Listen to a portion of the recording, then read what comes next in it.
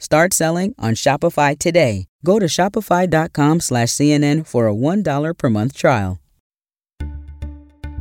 Hey everyone, I'm Daniela Diaz. I'm a reporter at CNN covering Capitol Hill.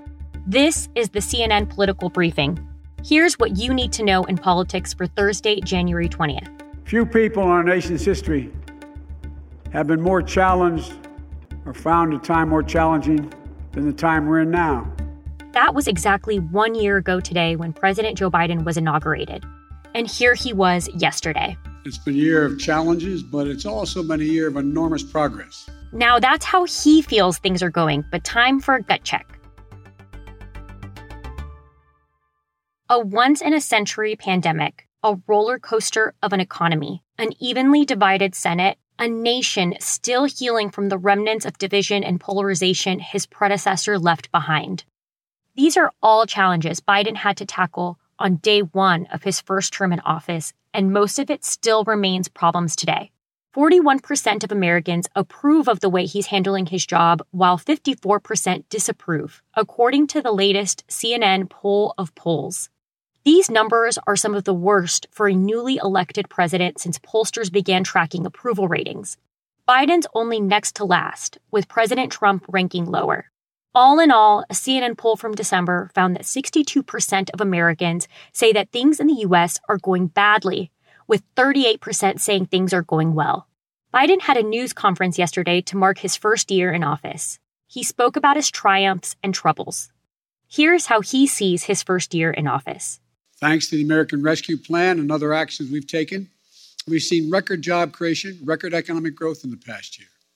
Now, thanks to the bipartisan infrastructure bill, we're about to make a record investment in rebuilding America to take us to be the number one best infrastructure in the world. Still, for all this progress, I know there's a lot of frustration and fatigue in this country. And we know why. COVID-19. He touted the fact that when he took office, only 2 million people were vaccinated. And now that number's about 210 million people fully vaccinated. That's a great feat. Some more accomplishments. Young kids can get vaccinated now. Schools opened back up for the most part. Boosters are widely available. But there's still plenty to be critical about Biden's COVID response. There's a shortage of at-home COVID tests, the CDC's confusing messaging on recommendations, and millions more still aren't vaccinated. Biden acknowledged some of these things yesterday as problems, but his bottom line on COVID was this. We're in a better place than we've been and have been thus far, clearly better than a year ago. Some people may call what's happening now the new normal.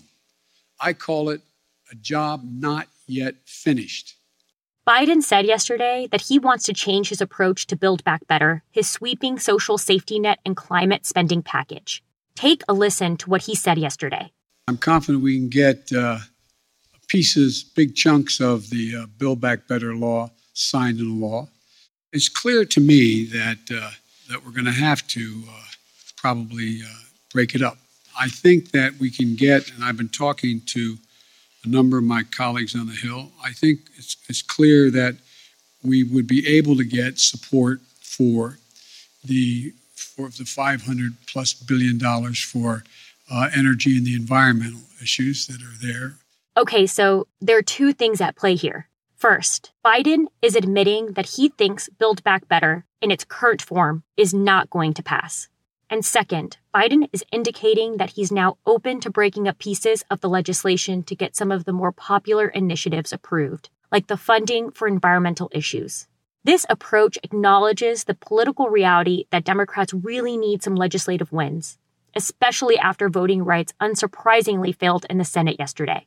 Although Biden's legislative achievements are popular, few say they've had a large impact on their own lives, according to CNN's analysis of polls from the end of last year. And large majorities of Americans said the U.S. government wasn't doing enough to address key issues, like inflation or disruptions in the supply chain, all huge problems for the U.S. economy. As CNN's resident fact-checker Daniel Dale puts it, the state of the economy was a key rhetorical battleground between Biden and his critics. Biden argued it was thriving. His critics argued it was failing, with both sides offering valid data points. Biden can cite record unemployment and job creation all he wants, and he should. but it might not mean a lot to Americans who are feeling the squeeze of inflation in their everyday lives, from the grocery store to the gas pump. Biden gets that and said yesterday it's on the Federal Reserve to help alleviate some of that pressure. And here at the White House, and for my friends in Congress, the best thing to tackle high prices is a more productive economy with greater capacity to deliver goods and services to the American people. On the international front, Biden made some shocking comments about the current situation with Russia and Ukraine. He's since walked them back after being further questioned about it. Here's what he said about Russia President Vladimir Putin. I'm not so sure he is certain what he's going to do. My guess is he will move in. He has to do something. Biden's prediction of an invasion is the firmest acknowledgement to date that the U.S. fully expects Putin to move after amassing 100,000 troops along the Ukraine border. Biden warned significant consequences for Russia if they do invade, but gave mixed messages on the matter. And so I think what you're going to see is that Russia will be held accountable if it invades. And it depends on what it does. It's one thing if it's a minor incursion and then we end up having a fight about what to do and not do, et cetera. But if they actually do what they're capable of doing with the force amassed on the border, it is going to be a disaster for Russia if they further invade Ukraine. He seems to imply that a minor incursion would result in a lesser response. He also said this today on the matter. If any assembled Russian units move across the Ukrainian border, that is an invasion. But it will be met with severe and coordinated economic response that I've discussed in detail with our allies, as well as laid out very clearly for President Putin. The Ukrainian president publicly pushed back Thursday on Biden's comments. He said on his Twitter, quote, "We want to remind the great powers that there are no minor incursions and small nations." This all but illustrates the challenge that Biden has to create meaningful consequences and deterrence for Moscow, as it remains closely intertwined economically with the U.S.'s top European partners. As a quick side note on Biden's comments pertaining to his international agenda, he said that he makes no apologies for his decision to withdraw from Afghanistan. And finally, Biden signaled that his dreams of bipartisanship had largely been dashed during his first year in office. One thing I haven't been able to do so far is get my Republican friends to get in the game of making things better in this country. I did not anticipate that there'd be such a stalwart effort to make sure that the most important thing was that President Biden didn't get anything done. Think about this. What are Republicans for? As evident, Biden acknowledged that he was largely unable to get Republicans to work with Democrats on key issues.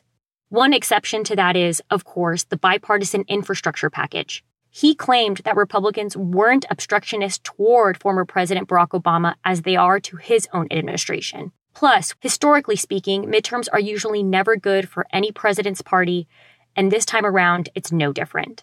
And to make matters worse, CNN's Edward Isaac Dover spoke to many Democratic politicians, campaign officials, White House aides, and operatives. They say the White House's political operation is heading into the midterms unprepared and unresponsive, even to basic requests from congressional Democrats for help or information with their midterm messaging. This is only his first year in office, so Biden still has plenty of time to try to accomplish his legislative agenda. That's it for today's political briefing. I'm Daniela Diaz, and thanks so much for listening.